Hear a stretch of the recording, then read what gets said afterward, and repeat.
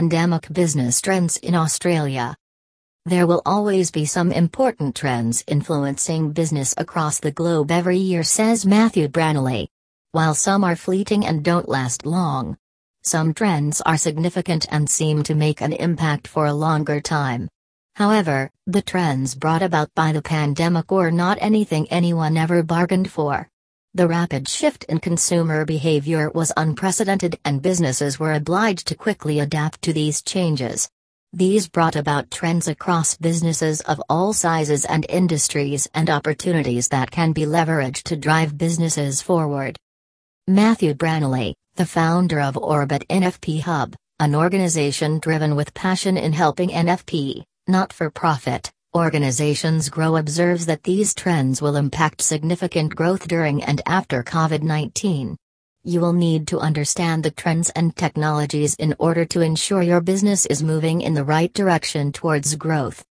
Here, Matt Branley provides pandemic business trends that are transforming the business landscape now and post-pandemic in Australia. Digital adoption. The closures of stores, brick-and-mortar businesses, malls, restaurants, gyms, and concern of personal safety have got consumers shifting online in a big way, says Matt Branley. This means businesses that were still on the fence are left with no choice but to embrace online business in order to cater to their customer needs.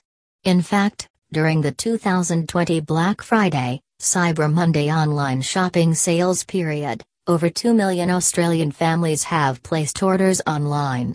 Australia witnessed a record-breaking online sales boom more than ever during the pandemic.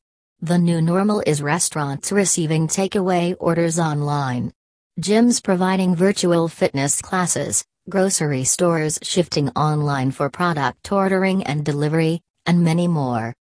Work from home. The transition to work from home is probably the most significant trend that is driving the new normal. Businesses are now experiencing firsthand that they do not need to be restricted to the four walls of the office before they can be productive. This has brought about flexibility in work arrangements.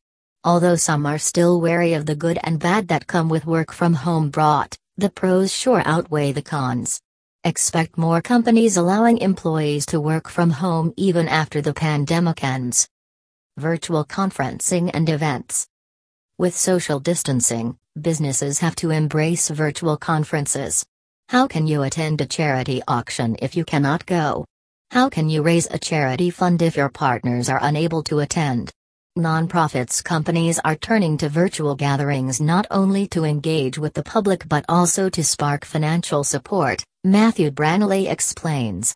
Facilitating virtual events have been one of the most cost-effective ways to reach a wide array of potential donors and push their initiatives, Matthew adds.